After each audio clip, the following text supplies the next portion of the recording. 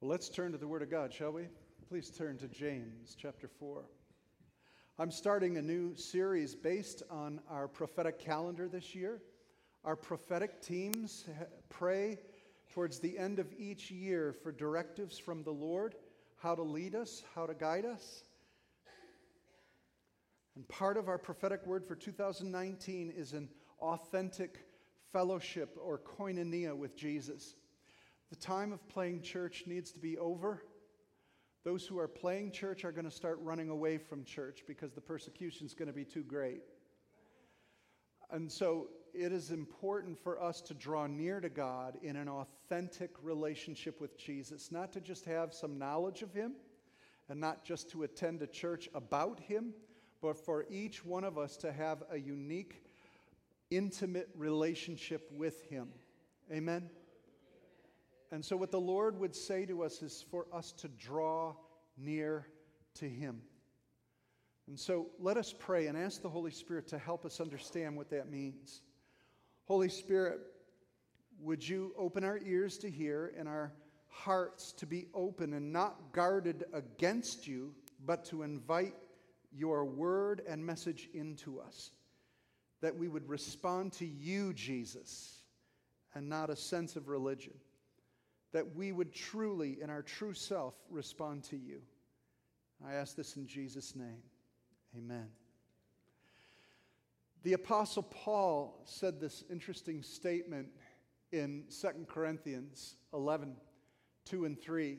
He said, I feel a divine jealousy for you, church at Corinth, since I betrothed you to one husband to present you as a pure virgin to Christ. He's their best man, if you will. He introduced this church to Jesus Christ, and he says, you're the bride, and I'm preparing you, and I'm going to guard you. I'm jealous over you, that you would receive the pure love of Jesus, and you wouldn't go astray.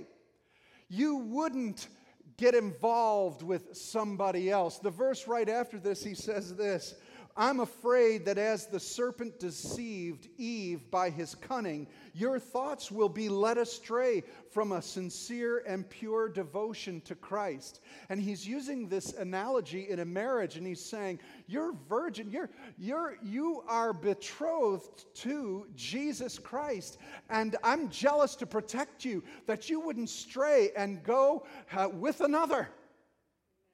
But he said, I'm really concerned because you got eyes looking. And he's saying to the church that there's spiritual adultery going on. That we're easily captivated. Instead of staying pure to Jesus' word, we're going out with strangers. We're entertaining different ideas, ideologies, thoughts, actions, and participating in them. The Apostle Paul is saying, man, I'm jealous over you. I have to fight for you. Watch what you're doing. Jesus said the same thing to the church at Ephesus. And he said, I have this against you. You have left your first love. Remember, therefore, from where you've fallen, repent and do the work you did at first. What's he saying to this bride of Jesus? Why are you checking out everybody else? You've lost your first love. Jesus is your love. You're to stay a virgin. You're to stay pure for Him.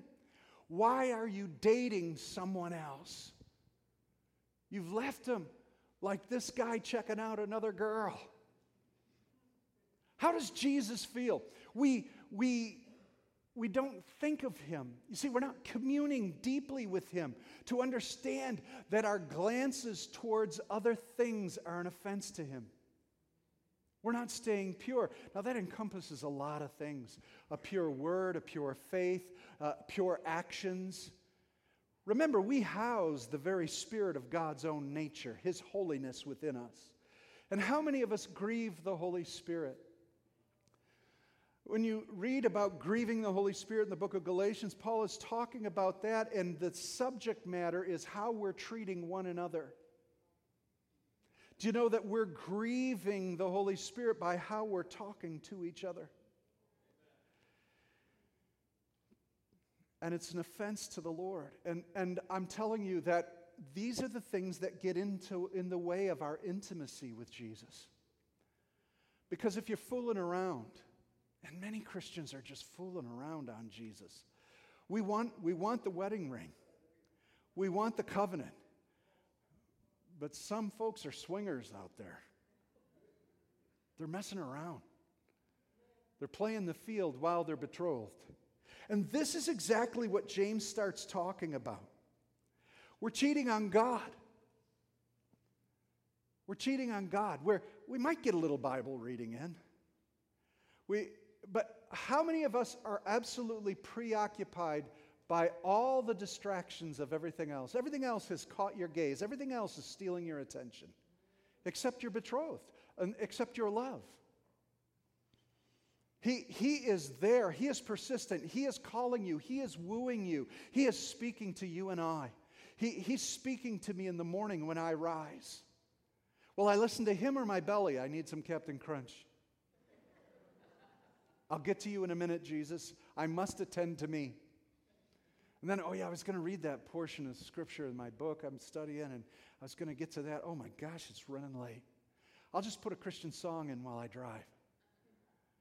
Boy, this traffic's crazy, and I'm lost in something else. Oh, my phone. I didn't check my phone. Did I get any messages last night? What's new on Facebook? What's all this? So many distractions. And our love, our first love, is relegated somewhere in the back. And Paul says, man, I'm worried about you guys. If Paul could look at us, the 21st century church in America, I think he'd be worried for us. And it's coming a time where we need to hear and know the voice of the one who loves us, our bridegroom.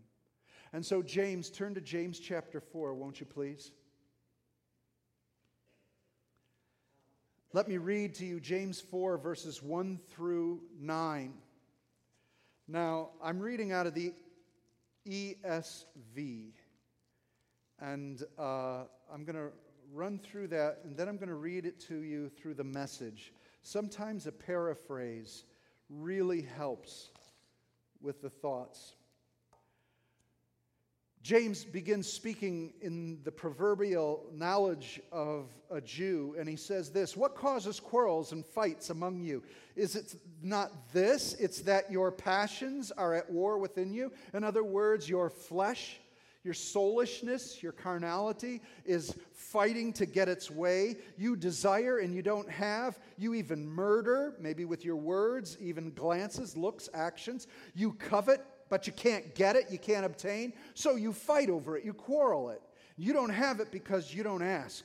You ask and you don't receive it because you're asking with the wrong motives, because you want to spend it on your passions.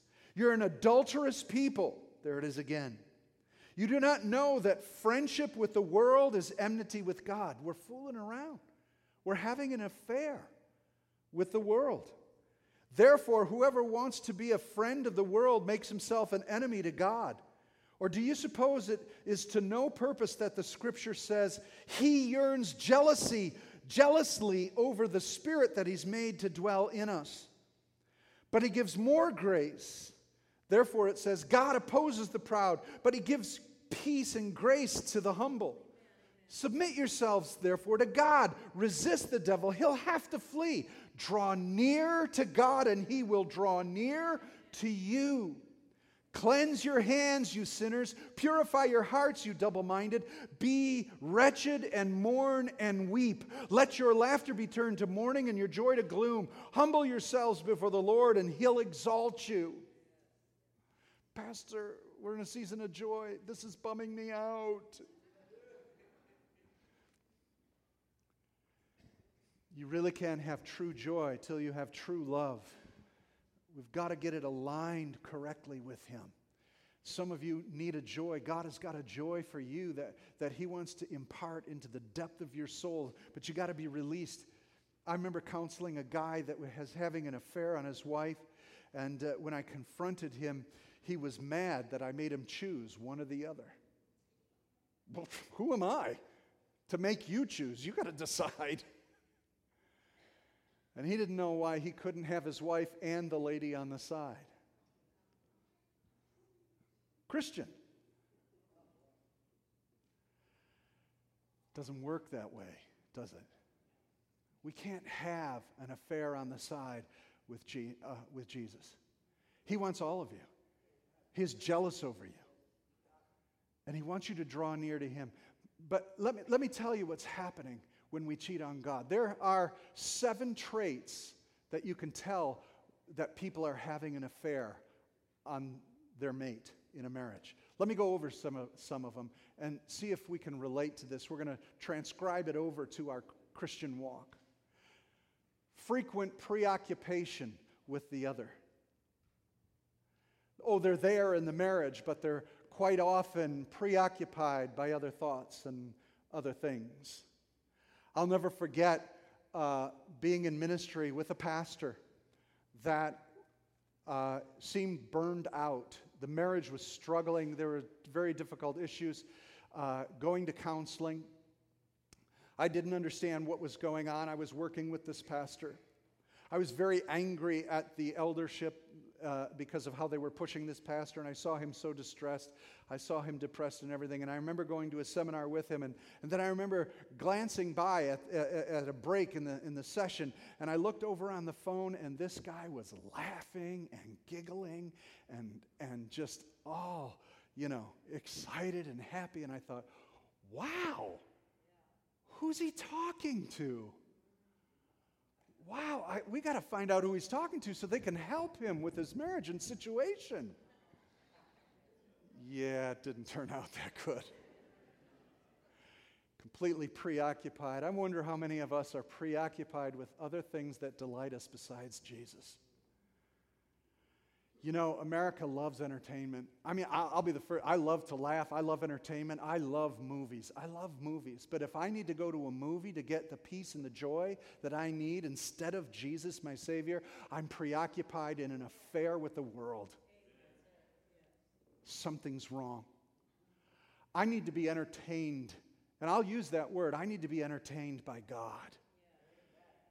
He delights me. He makes me awestruck. When I think about him, I'm giddy, I'm laughing, I'm amazed at him. Nothing that man can put on film or anywhere else can compare to the Lord. My wife and I went for 2 weeks in Utah, and we didn't see anything else but nature. And it was like, God, you're awesome. God, we were so entertained by the handiwork of God. I wasn't preoccupied by anything else but the beauty of Jesus and his creation. Amen? So sometimes we're preoccupied. Ask yourself, are you preoccupied? Are you having an affair, men, with your job? Because that's what identifies you. That's what gives you the attaboys. There's someone who not only will support you, but in fact identify who you are in him. He speaks your destiny and your identity, and that's Jesus. How about this? They begin to confide in the other instead of their mate. We go to everybody else but Jesus, don't we? We've got self-help. Many churches are turning into self-help groups. We've lost the altar call for a book, right? Read this book, 5 Easy Ways to Have Peace. And, all this stuff. And you know what? And now I understand, please, don't take this too far. I totally get the need for wisdom and counsel. There's wisdom in the counsel of many, and we need that from each other. And a good book can sure help. But I know you have experienced God touching the depth of your soul when you weep at an altar. When you lay yourself down. It doesn't even have to be at an altar, at home, in your car, wherever you are. When you've put everything else aside and you're no longer confiding and getting help from this person or that advice or this advice. Dear Abby, you're not going to write to, you're going to go, Dear Jesus. And he's got a solution and he's got an answer. But our affections are divided. Spend a lot of time together. These people try to squeak out every chance they can because it's exciting. There's an excitement hidden in the danger of having an affair, and things and feelings and emotions are arising up, and it's daring. Ooh, ha, ha. But the writer of Proverbs says that it's death. It's death. You know, you can drive in a car super fast. That's really exciting till you hit a brick wall. And again, we're not spending enough time with our first love. And it's true of all of us. All right? Everybody, just take your shoes off, put your toes out. We're all going to be stepped on today. Is that okay? Because we need to get drawn back to God. Drawn back to God in this. Here's another trait of an affair. They begin going to the other person for their needs. Whether it's sexual, whether it's emotional, whether it's support. My wife doesn't understand me. My husband doesn't understand me. We can have affairs with other things. I feel great when I'm playing my sports, when I'm gambling, when I'm doing my thing, when I'm drinking, whatever it is that you're having an affair with. Do you understand what I'm saying? Every one of us. We're easily preoccupied. Our flesh is easily needing to be stimulated. But if you sow to the flesh, you're going to reap of the flesh, and you're going to reap destruction. There is a love, there is a power, there is a peace, there is a compassion that Jesus has to satisfy every need. Everything else is a cheap imitation. The devil is constantly imitating the Holy Spirit. He wants you to go ahead and buy a pack of peace. Go ahead, light up some peace, and you'll have a stimulus of peace for just a little bit. It's a cheap imitation of the peace of God. Come on, numb your feelings just a little bit. A couple more beers, a little bit longer at the bar before you go home. Pastor, you're talking to Christians. I know. But we replace the ministry of the Holy Spirit. Yeah, well, that's not working for me. But it's how much are we devoting? How much are we killing the flesh? What we want to do is entertain the flesh and have Jesus minister to our spirit. It doesn't work that way, folks. You can't have your spouse and an affair with someone else. It doesn't work. You can't divide your affections. That's what James is saying. Here's another 5. You begin to lie and make excuses. Come on, how many of you lie? I lie to Jesus all the time. Oh, really? Yeah. I'm too tired to read tonight. I'll think about you when I lay my head down on the pillow, Jesus. I should call that person. I've been feeling the Holy Spirit tell me to call that person. It's late. I don't want to wake him up. No, I won't do that. Come on, we begin to make excuses. We begin to lie. And with Jesus. Remember that New Year's resolution? It's July. How'd you do? That was a resolution to yourself. Don't make resolutions to God, because you ain't going to keep them. I was going to lose that weight, and I was going to fast, and now I'm going to pray, and I'm going to do this, and we begin making excuses. Then we begin to compare. See, when you're involved in an affair, you begin to compare. And then the person that you are engaged and married to, you begin to say, oh, yeah, well, they don't do that like they do. They're exciting. Yeah, well, that one's not washing your clothes. That one's not making your meals. That one's not sitting around seeing you in your underwear. But we begin to compare. We begin to compare with Jesus. Jesus didn't answer my prayer. Jesus didn't do this for me. You know what? I've been listening to these YouTubes, and boy, these guys, these scientists and these evolutionists, they kind of make sense. I'm a little worried. This Jesus, it just doesn't come. This Bible is really confusing. This Bible stuff, it seems archaic. You know, people they're making a lot of sense with some of these things. They're coming against the Bible. And we begin to compare. We don't do the research. We don't dig in. We don't find the lie of the enemy. We just begin to compare and drift. The number one reason we lose people, that people walk away from their relationship with the Lord, is because He didn't perform the way they wanted Him to. Disappointed with them. Didn't answer this prayer. And I'll tell you what, it begins to estrange us in relationship. And you don't understand why He said wait. You don't understand why He said no at this time. We're just spoiled little brats that walk away. Last of all, resentment of demands. He makes demands on us, and we begin to resent that. I don't like that. Why should I? You didn't answer my prayer, why should I answer yours? Seems like you're not faithful to me, why should I be faithful to you? These are traits of an affair, and I wonder if any of them have trickled into our walk with Jesus. You see, this is what the Message Bible says from James. Where do you think all these appalling wars and quarrels come from? Do you think they just happen? Well, think again.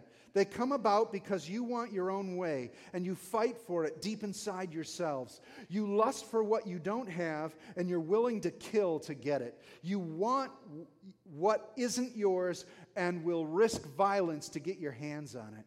You wouldn't think of just asking God for it, would you? And why not? Because you know you'd be asking for what you have no right to. You're spoiled children, each wanting your own way. You're cheating on God. If all you want is your own way, flirting with the world every chance you get, you end up enemies of God and His way. And you do suppose God doesn't care? The proverb has it that He is fiercely a jealous lover over you. What He gives in love is far better than anything else you'll find. It's common knowledge that God goes against the willful proud, but He gives grace to the willing humble. So let God work His will in you. Yell aloud no to the devil and watch him scamper. Say a quiet yes to God and He'll be there in no time. Quit dabbling in sin. Purify your inner life. Quit playing the field. Hit bottom. Cry your eyes out. The fun and games are over. Get serious, really serious. Get down on your knees before your master. It's the only way you'll get back on your feet. Amen? That's what we're talking about. Now, I have spent enough time convicting us. Hopefully, the Holy Spirit has shown us our affairs and our estrangements to Him. So let me tell you about this love that is ours. Even in our adultery, even in our spiritual lackness, His love is fierce for you and I. This statement that He makes is amazing to me. He says this in James 4:5. In the ESV it says, He yearns jealously over the Spirit that He has made to dwell in us. They say this is one of the most difficult passages to translate from the Greek. And the concept is that He yearns, He is longing, yearning, zealous, He is jealous over the Spirit that He has put in you to dwell in you. Now, we would think by reading it that way that He is jealous and yearning for the Spirit that's in us, but not us. And that's really not what this verse says. What it says is, He put His Spirit in us. He invested Himself in us. Therefore, He is jealous over us.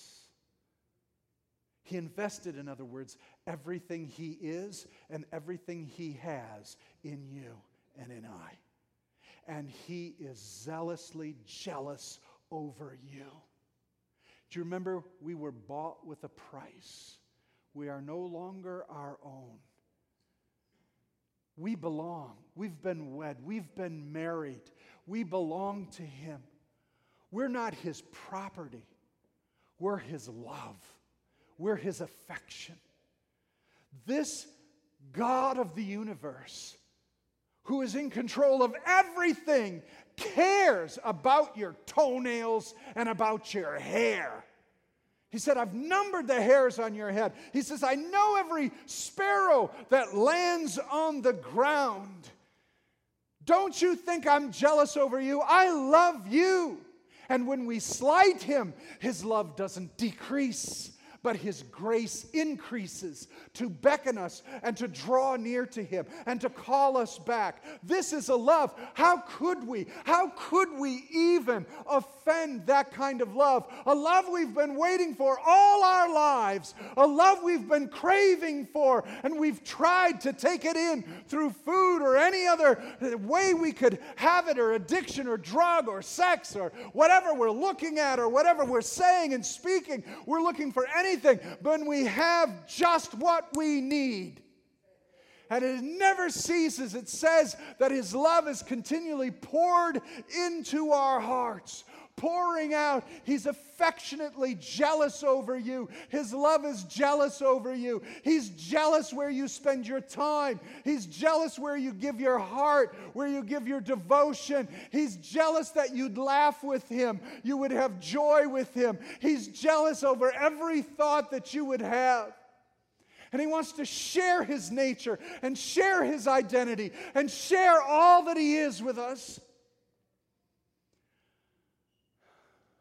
How is it that we're so easily gone astray? And He says this, I'm so jealous. The Spirit of God that was made to live in you wants us for Himself. He wants to restore you. And this is the amazing thing. This is what blows my mind. He's not going to condemn us. When we turn to Him, when we turn to God and resist the devil, He knows he's done. He's lost. Do you understand that? You see, we think because of what He did for us and the Spirit in us and the Word of God, we can resist the devil. Devil, get under my feet. Devil, get under my feet. But you forgot the first part of the verse. The first part of the verse says, turn to God. Repent. Change your thinking. Change your devotions. Here's the thing that destroys the devil. Not the volume of your voice, not the King James scripture that you use, not the thus saith God and your tongues, but you have turned your devotion to the Father. He knows that's it. Forget it. Forget it. He's done. Because you have enveloped yourself in the love of God. You've turned to God. You can resist that devil. He's got to flee because he's got nothing that can compare to the love of Jesus, which is in Christ.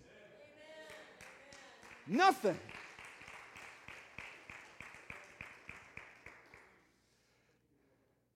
So yeah, he says, cleanse your hands. Because you see, what does he mean by that?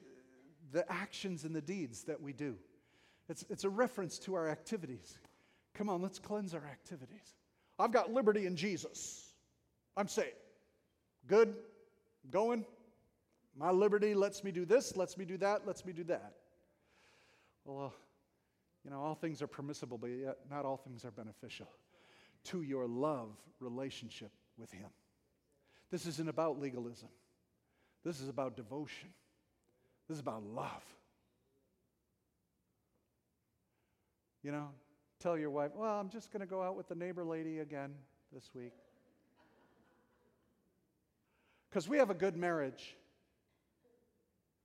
Yeah, we're going to keep it good. You ain't going out with the neighbor lady. Or you ain't going out with the mailman. We're not going to have any of that. No, it's a devotion. So cleanse your hands. Come on, begin to ask the Holy Spirit, Holy Spirit, where have I been having an affair on you? Where have my affections been drawn to? Cleanse your hands. Then you sinners. Then he goes on and he says, purify your hearts, you double-minded. See, that's the heart. That's a mindset. Double-minded, tossed to and fro. Look at, if you have doubts about something within Christianity, you have doubts of doctrine, you have doubts about Jesus, you have doubts about God, get to work. Get up off your butt and do some studying. Begin to search the Word of God. You don't have enough information? Are you kidding me? We're drowning in studies, drowning in teaching. There is absolutely no excuse for the church to be double-minded.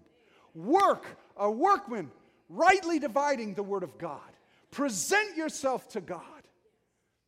Come on, let's get serious because the world's getting really serious against us.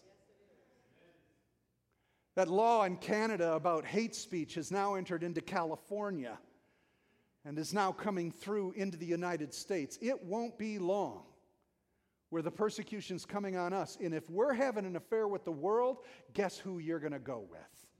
Come on. I'm pastoring you this morning. I'm pastoring you this morning. And I'm telling you that there is a love that is so great that we have not been paying attention to. That's why he says, clean your hands, purify your hearts, you double-minded. Then he says, be wretched and mourn and weep. You know how you get there? Is when you realize how far you have strayed. The Bible calls it drifting. Have any of you ever been in a rowboat? Have you ever been fishing? You didn't put the anchor, or you thought you put the anchor down? Right? Next thing you realize, where is the shoreline? You've drifted. The thing about drifting is you're completely unaware of drifting. How far have we drifted? How far are we drifting from God? When you find out how you have offended the one you love, when you find out that you have disappointed their love, you've taken it granted for too long, then you begin to weep. Then you begin to recognize, oh God, forgive me. And James, being the man, being the Jew that he is, listen, he was Jesus' brother. Get this, man, this guy lived with Jesus, ate with Jesus, walked with Jesus, and didn't believe in Jesus. Was his brother. Jesus, you're a jerk. He basically said that. Why don't you go up to the feast and show all your magic there? John had to say because he didn't believe in him. And then James had a visit one afternoon. Who is it? Your brother. He rose from the dead. Paul tells us he made a special visit to James. That changed the man. Changed the man. Changed the man. See, he didn't follow him through all of his teachings. He didn't spend 3 years following him, did he? No. He had a passion for God, and then he met the living Jesus after the resurrection, changed everything he understood about his brother. So when he calls us to mourn, do you think that James found himself wretched and mourned and began to weep over his attitude towards his brother Jesus? How about us? Can we do this? Let your laughter be turned to mourning and your joy to gloom. Why? Does he mean forever as Christians we're just supposed to be like, all our lives? No, he's saying about this issue. He's saying about what we're being detracted and distracted from. Weep over these things and come back to Jesus and come back strong, because he says, if you humble yourselves, I'm going to exalt you. See, this amazes me about Jesus. Why doesn't he just spank us? Why doesn't he make us get in a car accident? Why doesn't he give us a terrible disease and then we'll turn to Jesus? He doesn't do that. He doesn't work that way. What he wants to do is have a heart-to-heart with you, draw you back and woo you back by his love for us. And he said, if you'll humble me, I'm going to exalt you. Now, who would do that? The love of God, which is in Christ Jesus. I'm going to exalt you. Just come back to me. And he says this, and this is the key statement. He says, if you draw near to me, I'll draw near to you. Take a step forward. Take a step forward. Bow your heads this morning. Would you take a step forward? Would you draw near to Jesus right now? Draw near to Jesus. I'm going to pray a prayer. And if this prayer rings true in your own heart, then agree with me in your heart to Jesus. And I pray, oh God, that today we have heard your heart. That it's been more than words, but we've heard your heart. And I confess my sin, the deeds of my hands, and my double-mindedness. I have been more interested in me than you. I have set myself on the throne, and I put you as my co-pilot. God, forgive me. How dare I? How dare I? You invite me to your throne. I tell you to sit on the other side. God, I pray for us as a people. We would weep. We would humble ourselves and we'd say, God, forgive us. I've been too easily distracted. I've gone after other things. God, I'm praying for someone here this morning that can't get past themselves. You're so wounded and you're so hurt. You've struggled all your life for an identity, for someone to love you. So you've had to love yourself. You've had to guard yourself. There are people here with such walls up to guard.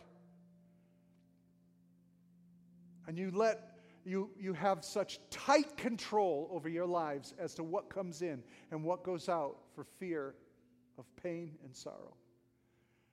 And I'm telling you, if you would open your hearts to Jesus, He'll protect you. If you would become vulnerable with Him, if you would but draw near to Him, He will draw near to you. So this morning, this whole room is an altar. Would you draw yourself near to Him? Humble yourself, and He's going to come running. And He's going to hold you and embrace you in His love. Without scorn, but with grace lavished upon you, love lavished upon you. Holy Spirit, would you begin to woo us? That jealous love God has.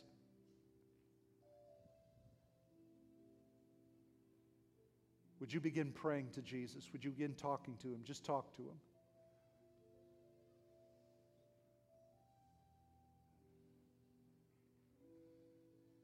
Tell Him you're sorry for how you've looked at other things.